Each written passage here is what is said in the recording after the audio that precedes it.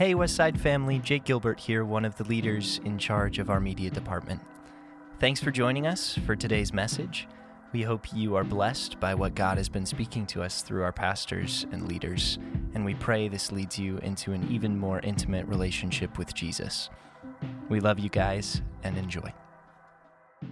Not last week, the week before, we started a series called This Is the Way, kind of referring to the Mandalorian series on TV.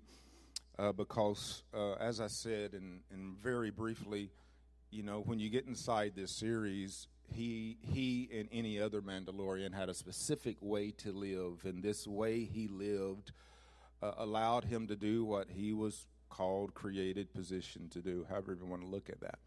I want to say this before I get started. Whenever I do a series that has a movie reference to it, I'm not making light of the Scripture.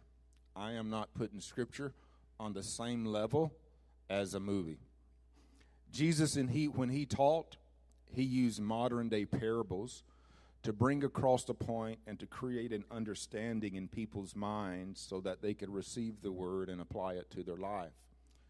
And anytime we use a movie, we use music, or if we use a prop, I hope you realize that all it is a modern-day parable.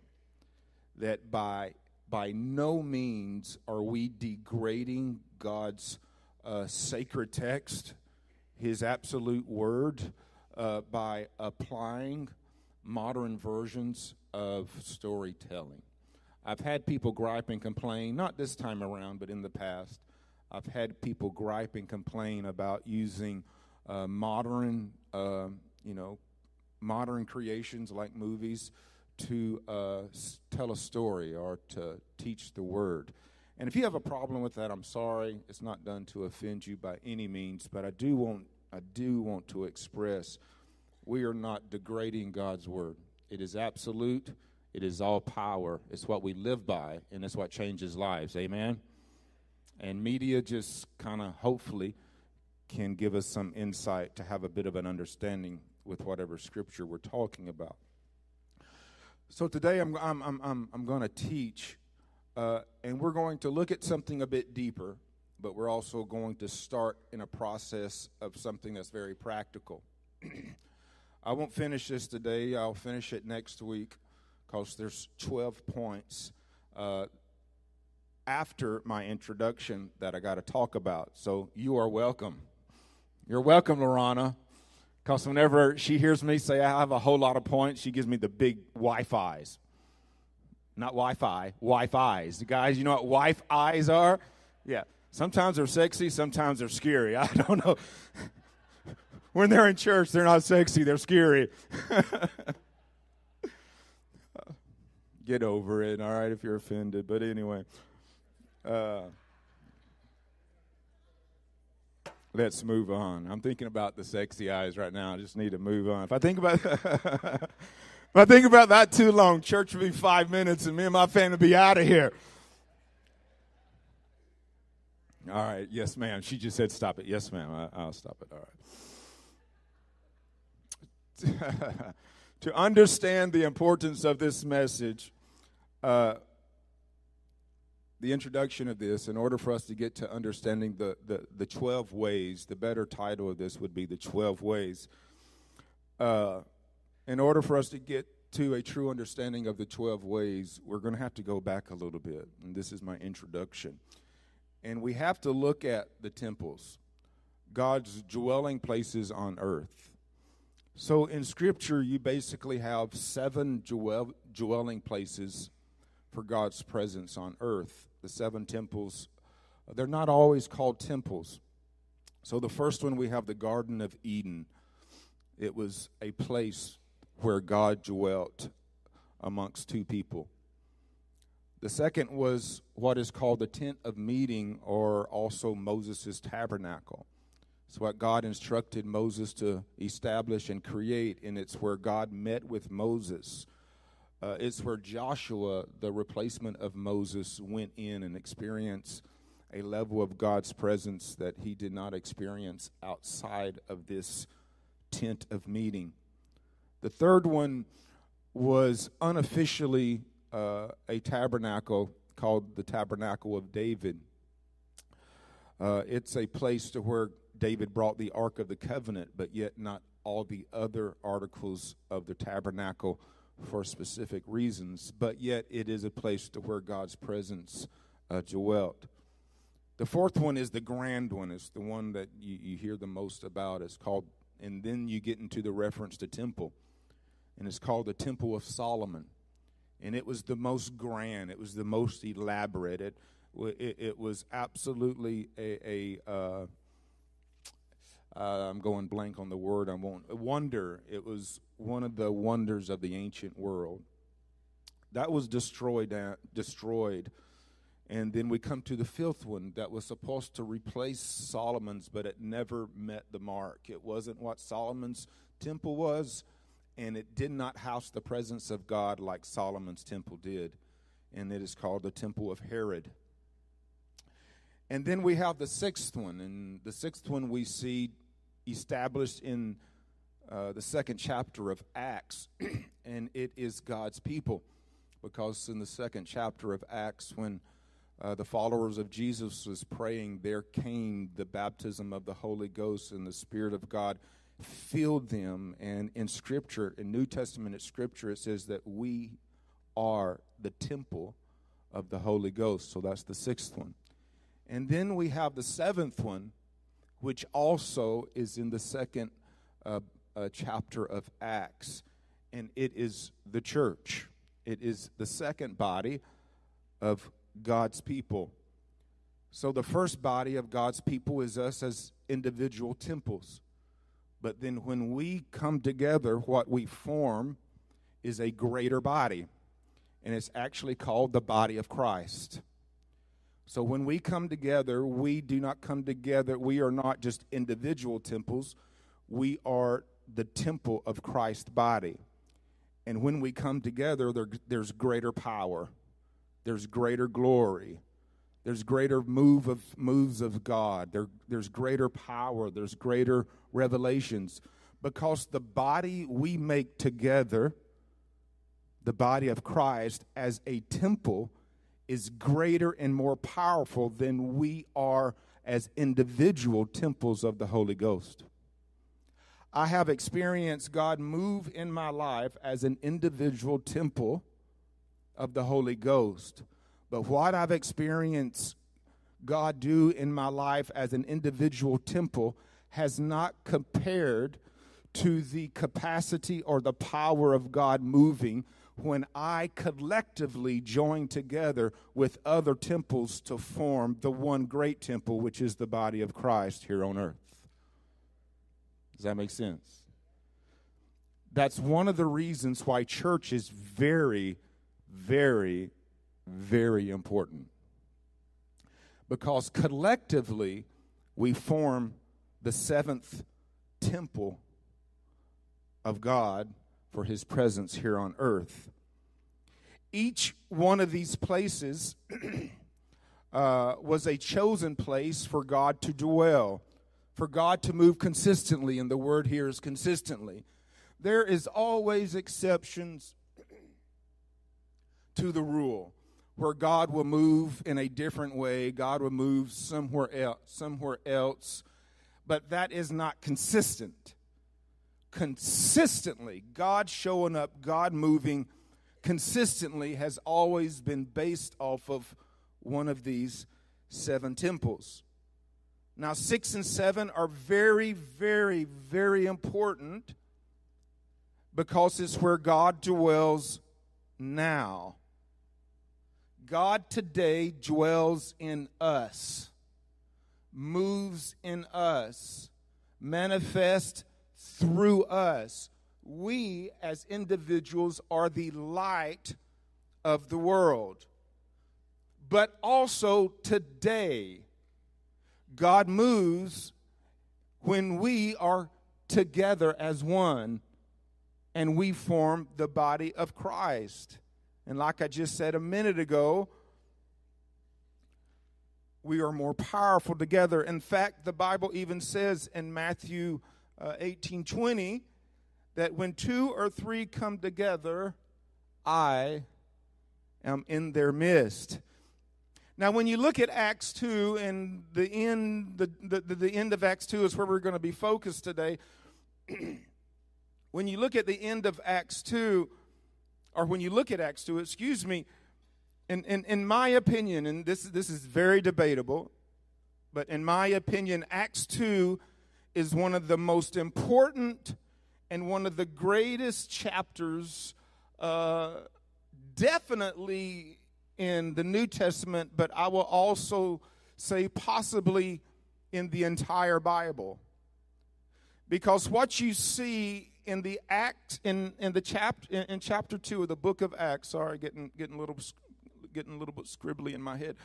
What you see is the formations of the latter two temples for God to dwell and manifest here on earth. You see the sixth, which is his people, and you see the seventh, which is his church. Now, what's very interesting is the seventh temple correlating with the number 7. So when you look at the number 7 in Scripture, the number 7 in Scripture means the fullness of, or the completion of. So the seventh temple, the seventh place for God to dwell and manifest here on earth is the completion or the fullness of his will in regards to his plan for he himself to manifest in and on this earthly realm. The seventh, are you hearing me this day? Are you hearing me today? I told you I'm going to go a little bit deeper first. The seventh temple is the church. Number 7 means fullness or completion. It was always God's will when he developed the earth, when he spoke it and he created it, for it to be a place that he would manifest himself. But yet, over years and decades and centuries, it changed. But we have come to the last place before he returns to where he is going to manifest himself. And there is a prophecy saying that the latter rain will be greater than the former rain. Now, when this prophecy was spoken, they thought that it was meaning the temple of Herod, because this prophecy was spoken in between the time that Solomon's temple was destroyed and Herod's temple was built. And there was a prophecy saying that the latter rain will be greater than the former rain. But after the development and the function of Herod's temple, the reign and the presence and the power of God that was supposed to be in that temple was never greater than the presence and the power and the manifestation of God in Solomon's temple. So it wasn't that prophecy was in error, it just was not what people thought it was going to be. So that teaches us that the latter reign of God's presence in a temple was not for Herod's temple, but it was for another's temple. And we know the latter reign in the 6th temple was not going to be greater than the reign of God in Solomon's temple, because us as individuals cannot contain the greatness of God's power like we can when we come together collectively. So what we know through prophecy and through what has not happened is the latter reign will be greater than the former reign, not through Herod's temple, not through us as a temple, but through us as a church, the last temple, the last area that God is going to manifest himself here on earth before he comes back for his children. Come on, are you breathing this morning? This is good news. It means that the prophecies are right. It means that the word that there's going to be a last day revival is accurate, because I've questioned them, I've challenged them Just because someone says, thus says God, doesn't mean that I think, oh, that's something from God. I challenge the prophecies. I challenge the spirits. And the Bible teaches us to do that. But through my studies and through my prayer, this is what I've come to. What I've come to is the last temple. The seventh temple is the last place for God to dwell upon the earth. And in that temple is going to be a latter rain, and it's going to be a greater rain than any other temple that has preceded it. The church.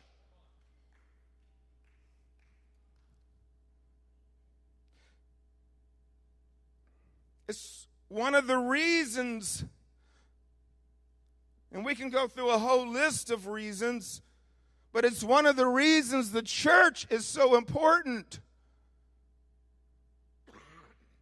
It's one of the reasons that the devil fights the church so hard.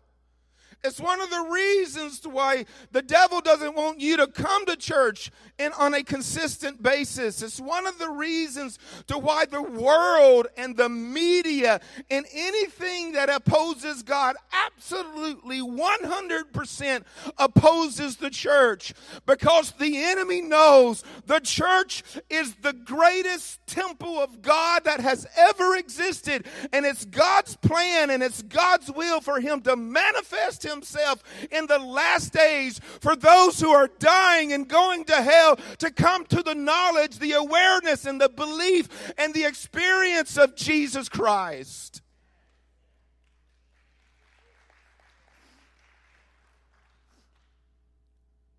So the reason I'm having to say all this before I get into this is because of the ways, because of structure, because of order.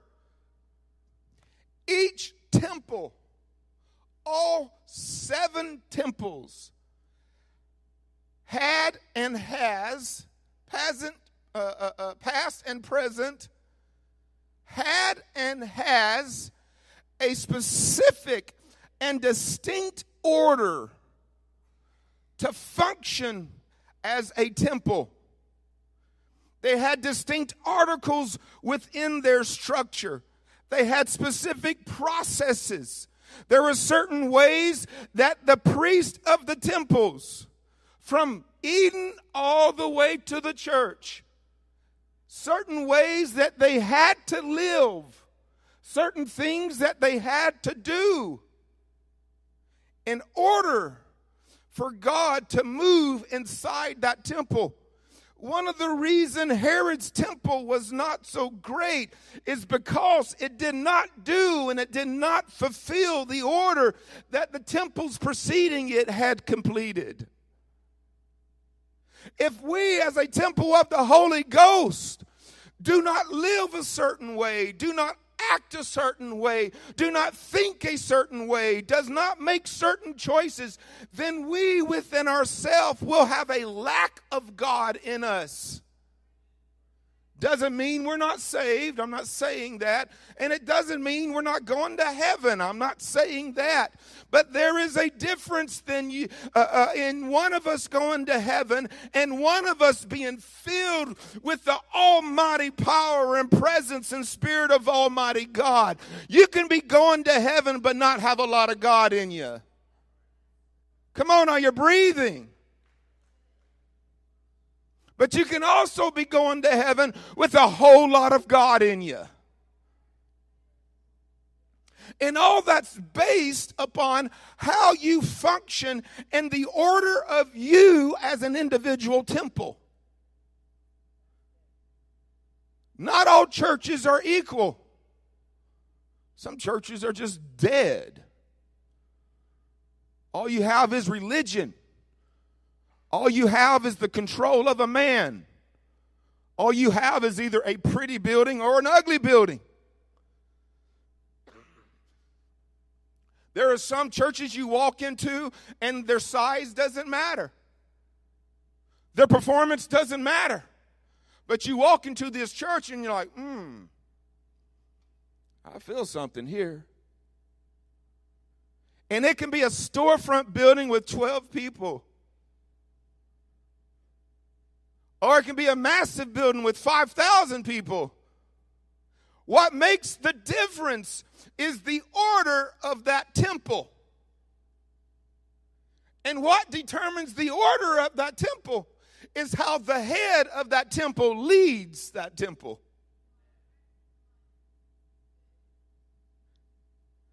If the head leads that temple according to the order that God has established for that temple, then that temple will be a place to where God's presence can come and go and move and be consistent.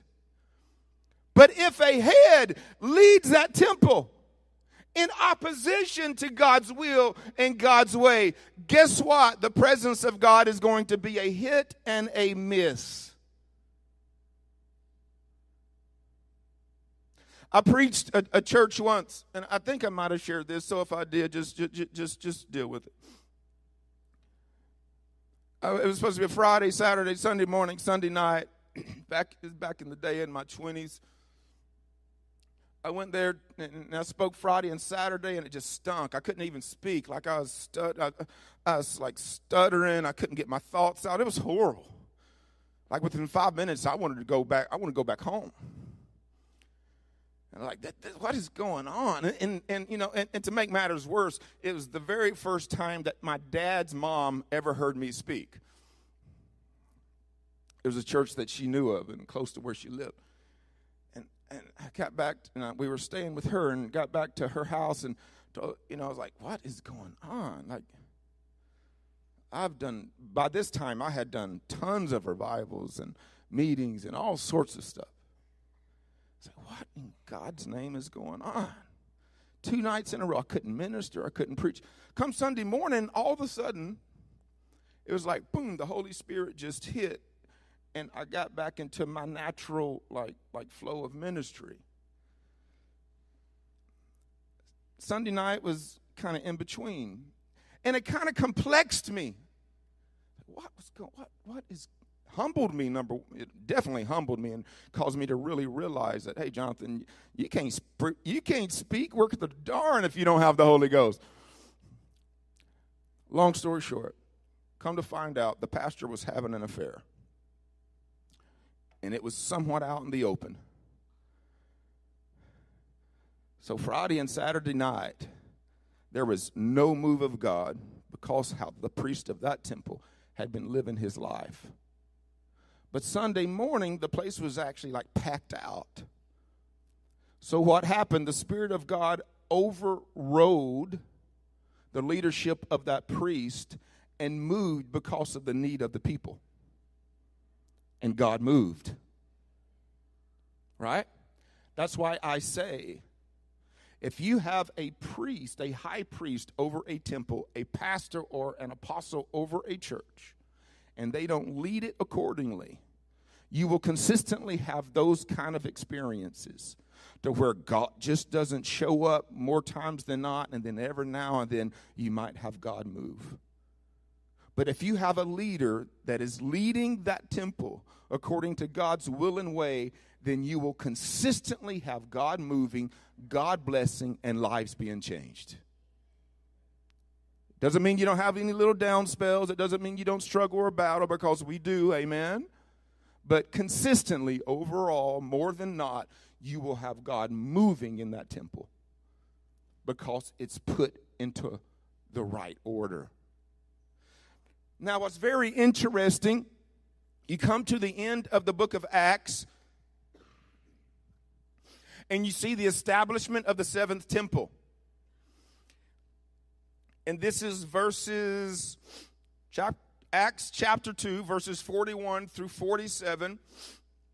And when you begin to break this down, for me, this is extremely interesting. What you come across is 12 ways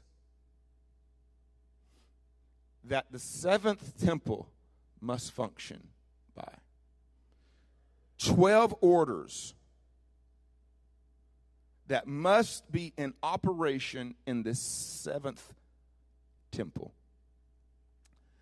Now, when you look at the number 12 in Scripture, you have the number of order and or the number of government. There was 12 tribes to establish Israel. There were 12 apostles to establish and to further the ministry of Jesus. The number 12 equates to the number of order, the number of government, and the number of establishment for what God is trying to do. So I find it so interesting and so ironic that in the formation of the seventh temple, here in Acts 2, you find 12 distinct orders that must be in operation in the seventh temple in order for God to move and for God to manifest like he's supposed to manifest or dwell in a temple. Am I making sense? I'm going to give you 6 today, 6 next week. The first ones is a bit shorter than the last ones, okay? So the first one we have, let me read it all, and then we'll go back. So those who received his word were baptized, and there were added that day about 3,000 souls. And they devoted themselves to the apostles' teaching and the fellowship, to the breaking of bread and the prayers. And all came upon every soul, and many wonders and signs were being done through the apostles. And all who believed were together and had all things in common. And they were selling their possessions and belongings and distributing the proceeds to all as any had need. And day by day, attending the temple together and breaking bread in their homes, they received their food with glad and generous hearts, praising God and having favor with all the people. And the Lord added to their number day by day those who were being saved. So within those scriptures, you have 7 orders that must be established in a modern church. If a modern church wants to consistently, and I emphasize the word consistently, wants to consistently experience God moving within that body of Christ. So let's look at the first 6. The way of the word. It says, and they devoted themselves to the apostles' teaching. What is the apostles' teaching? This is very, very important. The apostles' teaching was basically 3-part. Number 1, it was what they learned from Jesus. See, this was a new way. It was not the old way. They had to teach something that was different, that was new. They couldn't go back to the religious structure of their Hebrew or their Judaism, their Hebrew belief or their Judaism. So the first thing that they taught is what they learned from Jesus. The second thing that they taught is what was revealed to them through the Holy Spirit. We have to realize they did not have the Bible. These apostles had a different ministry than modern day apostles. They're not the same. The office of the apostle today is not the same as these apostles that we're talking about. I need that kept up there, please. The apostles back then had interaction with Jesus, had a fellowship, a deep, very unique fellowship with the Holy Ghost, and had a connection with the Old Testament that we just don't have today. Today, any apostle that is trying to establish an order through the Word of God cannot do it outside of the Holy Scriptures. No minister today should, and you should never receive any word that is not based off the Bible from someone who's claiming to be a type of minister of Jesus Christ.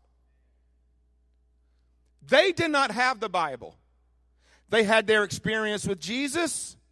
They had a very deep, beautiful, unique relationship with the Holy Ghost. And they had this connection to the Old Testament. And that is what became their teaching, their experience with Jesus, a byproduct of their fellowship with the Holy Ghost, and their knowledge of the Old Testament that supported the new teachings that you find in the New Testament. I don't have time to prove all that to you this morning, but that's just what it is. So these 3,000 people that just got saved, the formation of the new church or the new temple was built and was based off the teaching of the apostles. Now, the teaching of the apostles that we have today, for the most part, is the New Testament. We have the 4 Gospels, that's Jesus. We have the Acts, that's just the works of the apostles in the New Testament. And then after Acts, from Romans to Revelation, you have the teachings of apostolic authority. You have the teachings of apostles that was connected deeply to Jesus, the Spirit, and the Old Testament. And that's what we follow today. So technically speaking, what has to be in order in our churches is an apostolic teaching, which is the teachings of Jesus, revelation of the Holy Ghost, a connection to the Old Testament that forms what we look at today when we read the New Testament. Does that make sense? And we cannot speak. I mean, it's okay to reference them. It's okay to use them as jump-off points. But the foundation of what is taught in our church or any other church has to be the Word of God. Not a popular book. Not a weird new movement. Not a great message that you hear from a podcast. And all that's okay. I'm not knocking any of that. But what I'm saying, what we build our temple off of is the Word of God. Point blank, period, the Word of God.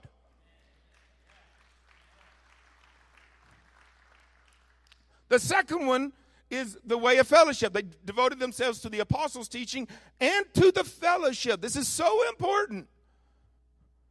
So they came together. And when they came together, what developed was friendships. What developed was them helping one another. What developed was them talking, sharing story, doing life together. They just didn't come together as a body of Christ, but they also came together outside the structure of, quote, the church. They fellowshipped. They were intimate.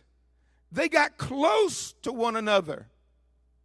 Because when you are fighting darkness, when you are dealing with a world that hates you, who else are you going to go to other than your brother or sister in Christ? I'm not going to go to a worldly person and ask for prayer. Solomon in Proverbs teaches us not to go to an ungodly person for counsel or for wisdom. I'm not going to go to somebody that's half into God and half in the world and be like, I need you to agree with me. I am fighting. I am struggling. No, I'm going to go to someone that has the commonality of faith and belief and trust and experience with God that can come into an agreement or can hold me accountable or can help lead me or can help encourage me or can help me just stand strong in the midst of trials and tribulations. And you find that in consistent fellowship. You have a limited amount of fellowship when you come to church. You come to church for an hour and a half or 2 hours. And for the most part, you come a few minutes early to get you some coffee. You're welcome. I need to keep you awake. You might hang out a few minutes after church, depending on the scenario. But 85-90% of your time is either listening to music or listening to me talk or yell at you. And if you was to start fellowshipping while I'm talking, guess what? Number one, I would have a problem with that. And number two, if it happened too loud and too much, I'd call you out in the middle of it. Like, hey, can you just shut up? I wouldn't say that, but I'd be thinking that. But I will ask you to be quiet and take your business outside if it's that important to speak over what the Holy Spirit is trying to say right now. So you get what I'm saying to you. There's a limited amount of fellowship that actually happens in the confines of the church. So that means fellowship has to happen outside the church. You have to connect with one another, and God establishes. The third one is the way of breaking bread. In other words, they ate together. I love this one. How many of you love to eat? Can I get an amen? We love to eat. Now, eating is a very personal and intimate interaction. Right? I mean, sometimes you're eating and, you know, like I've been taught a Southern way. When you eat, you don't talk. And if you have to talk when you eat, you cover up. But there's some people ain't been taught that way. And you ask them a question when they got some fried chicken in their mouth, guess what? You're going to hear the answer and you're going to see, oh, that fried chicken chop. Yeah, I went down to the car dealership the other day. And if you're not careful, they're going to spit out some of that chicken breast right up on your lip. And just to keep cool, you're going to act like it don't affect you. You're going to be like, you're going to kind of be all nice about it and be like. But on the inside, you're like, you disgusting joker. You just spit on me. Don't you use some manners?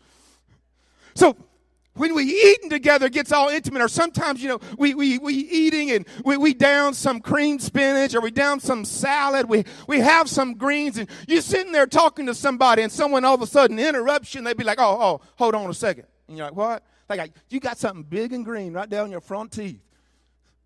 And it's embarrassing, but at the same time, you're like, well, thank you very much. Give me a second. And like that's intimate. Or you take a bite of a big old juicy hamburger, and you get some of that mustard or some of that mayo. How many of you like mayo? Oh, some people don't like mayo. I love me some mayo. And that little mustard or that mayo kind of gets on the corner of your mouth. Now, I can't stand talking to somebody and seeing some yellow or white junk on the side of their mouth. I'm like, I can't even hear what you're saying. You might be giving me a revelation from God, but I'm getting a revelation of nastiness. And I have to stop you. And I have to be like, hey, man, you got a little bit of mustard right there. You need to wipe that off. Eating is intimate. You get up in people's business. You see into people's eyes. And eating causes our body to make funky noises sometimes. There are some cultures, if you don't burp after you eat, that means you didn't enjoy the meal. Amen. That ain't nothing. So my point, so they broke bread together. So what this teaches us is they set aside time to really get to know one another. It teaches us that the early church had intimate interaction. Not just a, hey, how you doing? Not just a, I'm praying for you. Not just, well, let's join hands and let's agree together. Oh, that's great. That's wonderful. That's number 2.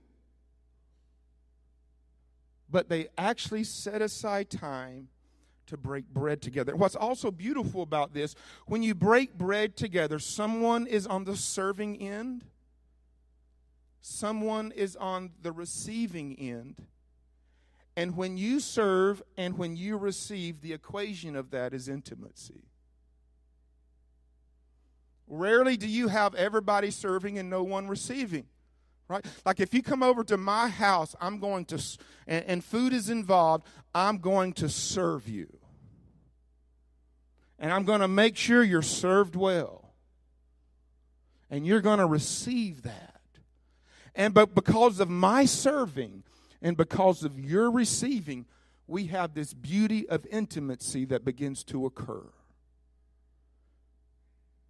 So when we get together and we eat with one another, it goes deeper than fellowship.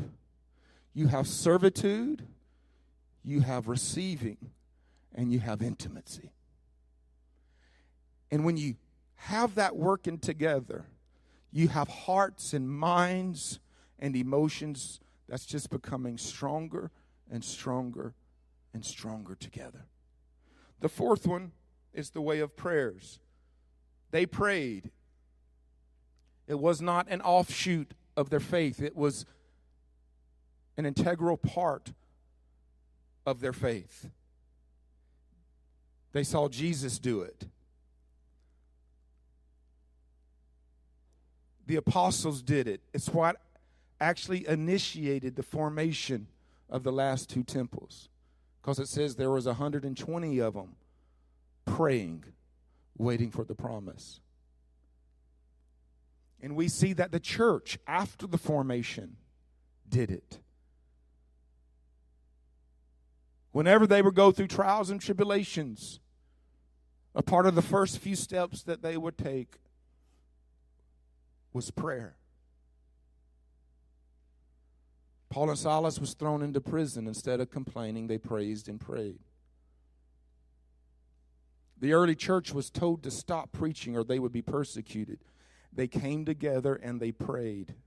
They prayed for boldness. The Bible says the earth shook and they received the spirit of boldness.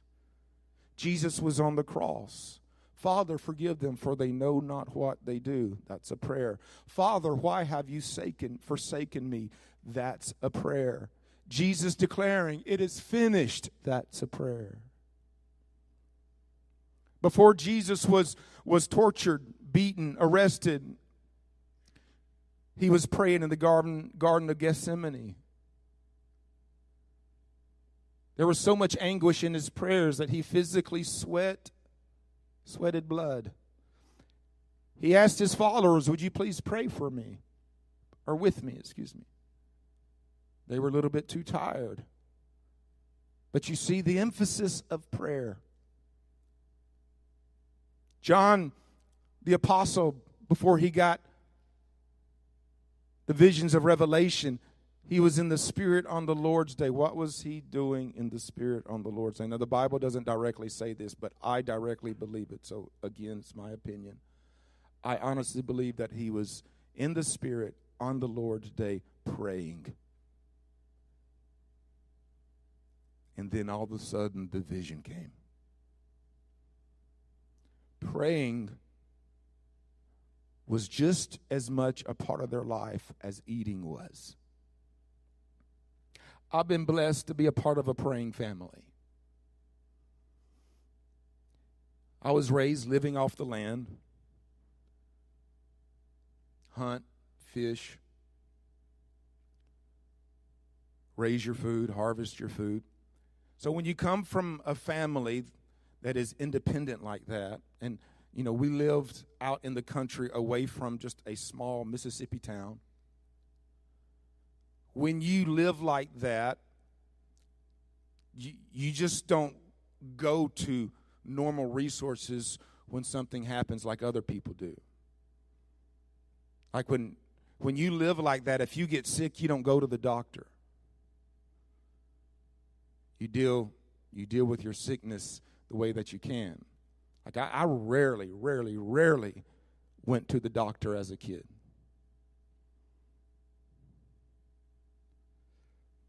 But what I consistently over and over and over again experienced is when something happened, the family praying in the name of Jesus.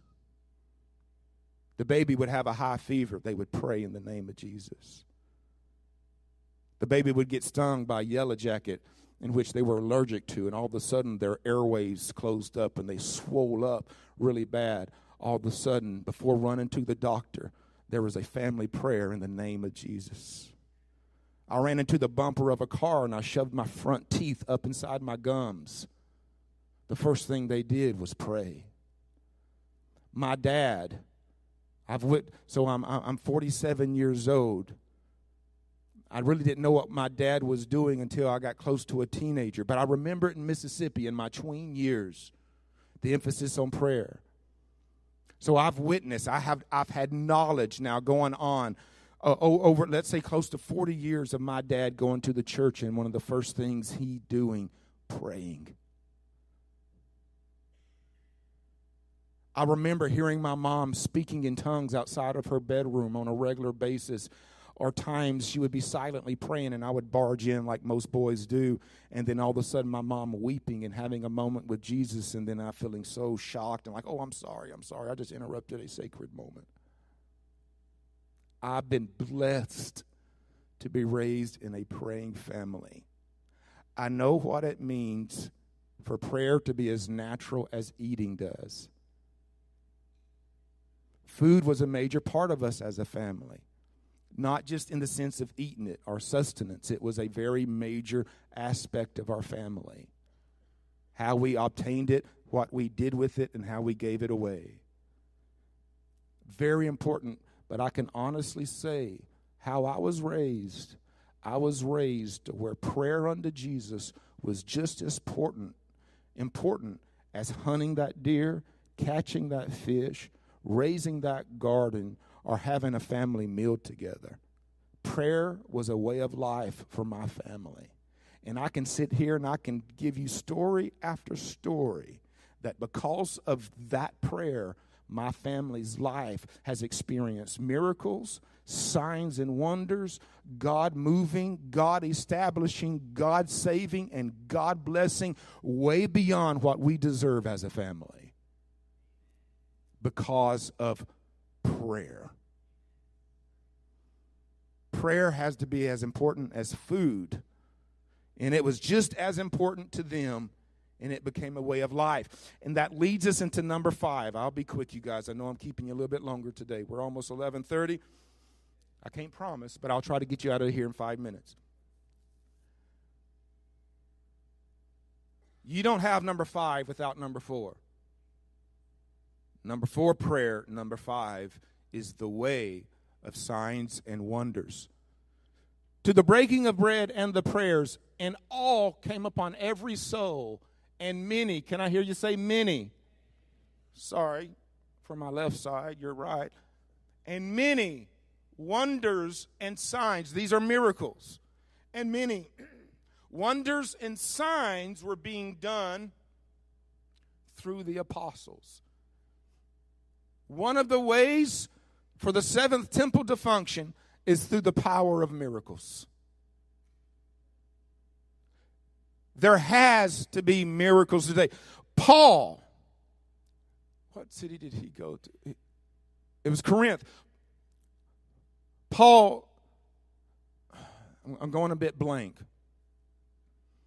Mars Hill. Paul was debating with spiritualists and the term, I'm going blank, I'm sorry.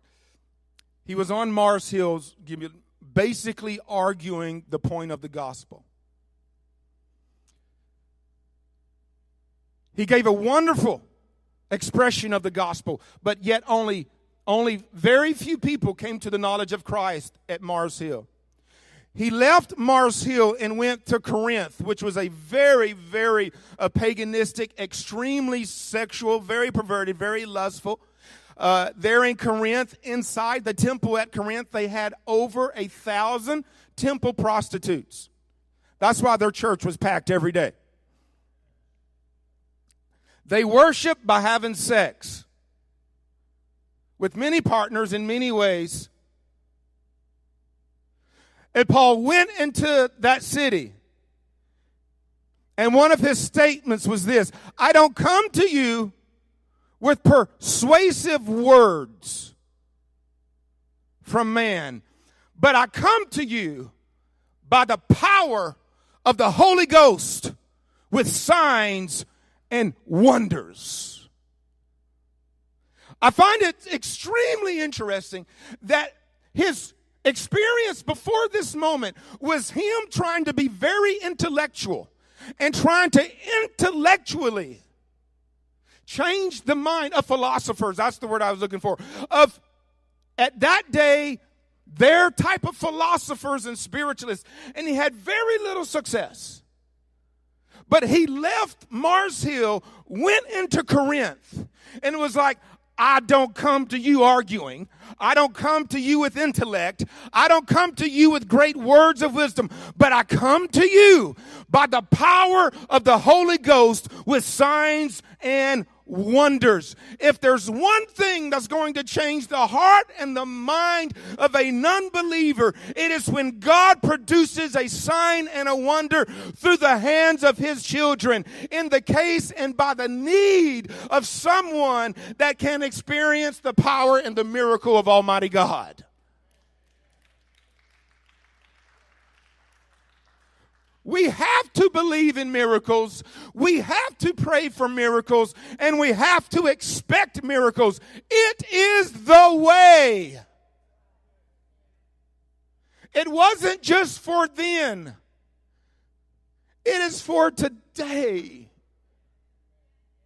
It is in the New Testament. The New Testament is not a historical book for how the apostles of then operated. The New Testament is a guideline for how we are to live today. And the New Testament says that we will operate in the power and the gifts of the Holy Ghost with signs and wonders following. Look at someone and say, it's the way.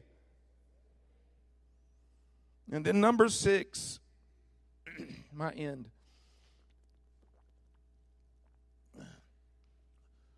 You guys go ahead and come on out. I really like the song, the very last song that Nikki did. I think that was pretty sweet. So if you guys can plan on that. This is a very practical one. Let's read it.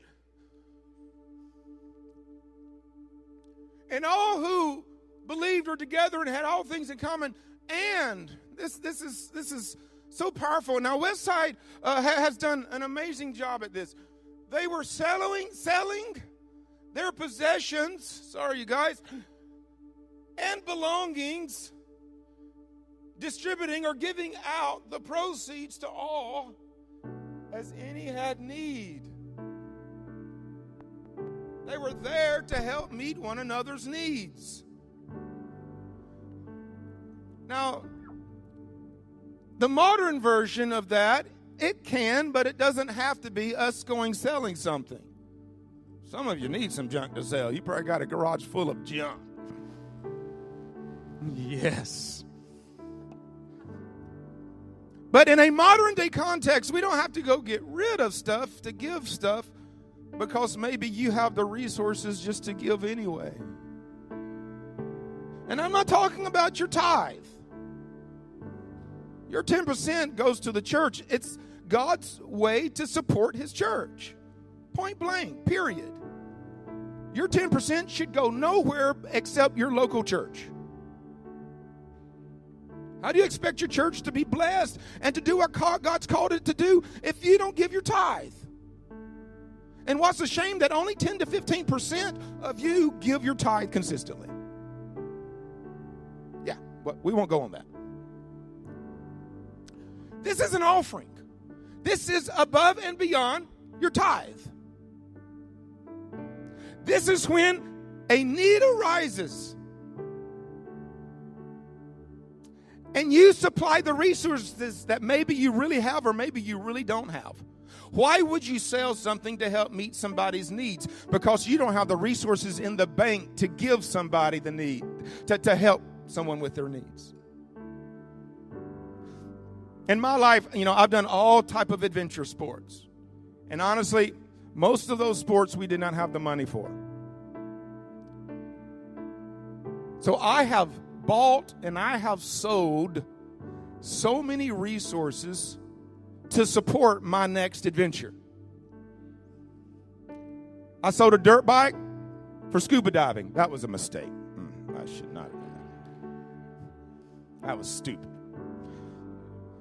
After I dove about 3 times, I was like, this is boring. Why did I sell my dirt bike? Marcus, it was a 2003 YZ250 that had only 15 hours on it. It was like a jewel of a bike. And I bought it for $1,700, dude. I sold it for $2,000. I moved to Texas and I needed a good hog gun. I sold my scuba diving gear and I bought me a 4570 Government. If you don't know anything about guns, that gun puts out a 400 grain bullet. It's used by bush pilots in Alaska when they land in the bush and they got a bear coming at them. It actually looked like a little Daisy BB gun, literally. But it was no Daisy BB gun. It was like a cannon. My wife had her 40th birthday. I needed about $500 or $600 to do the party I wanted to do. I'm the husband, you guys. I sold my little cannon to pay for the adventure of my wife's 40th birthday. What am I saying? I'm saying when you don't have resources for something, but there is a need that comes your way, you are so committed to the need. You're so committed to the person. You love them so much that you are willing to sell a resource to help a need. I loved my 4570. Oh, it was a brute of a gun. It would kick you like a mule. But I loved my wife, and I wanted her to have a fun 40th more than I loved my 4570. So I unloaded one of my resources to be a blessing to her. I better have, because she went all out for my 40th birthday, and I wasn't going to be done by her. You hear what I'm saying? And we see one thing, but I really see several things here in the point that we're on. We see that they sold resources to help one another's need, but what I see that they loved one another so much that they was willing to sacrifice something that meant something to them to help the person they loved with the need that they had. That's love. Why was this church? This church was powerful. Oh my God, it was powerful. And the underlying reason that it was so powerful is because they truly loved one another. And they were willing to sacrifice for each other.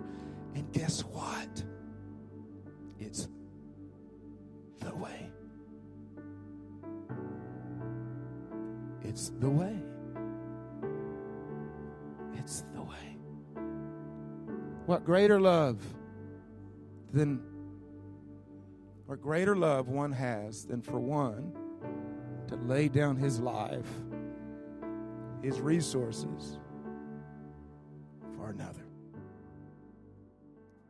It's the way.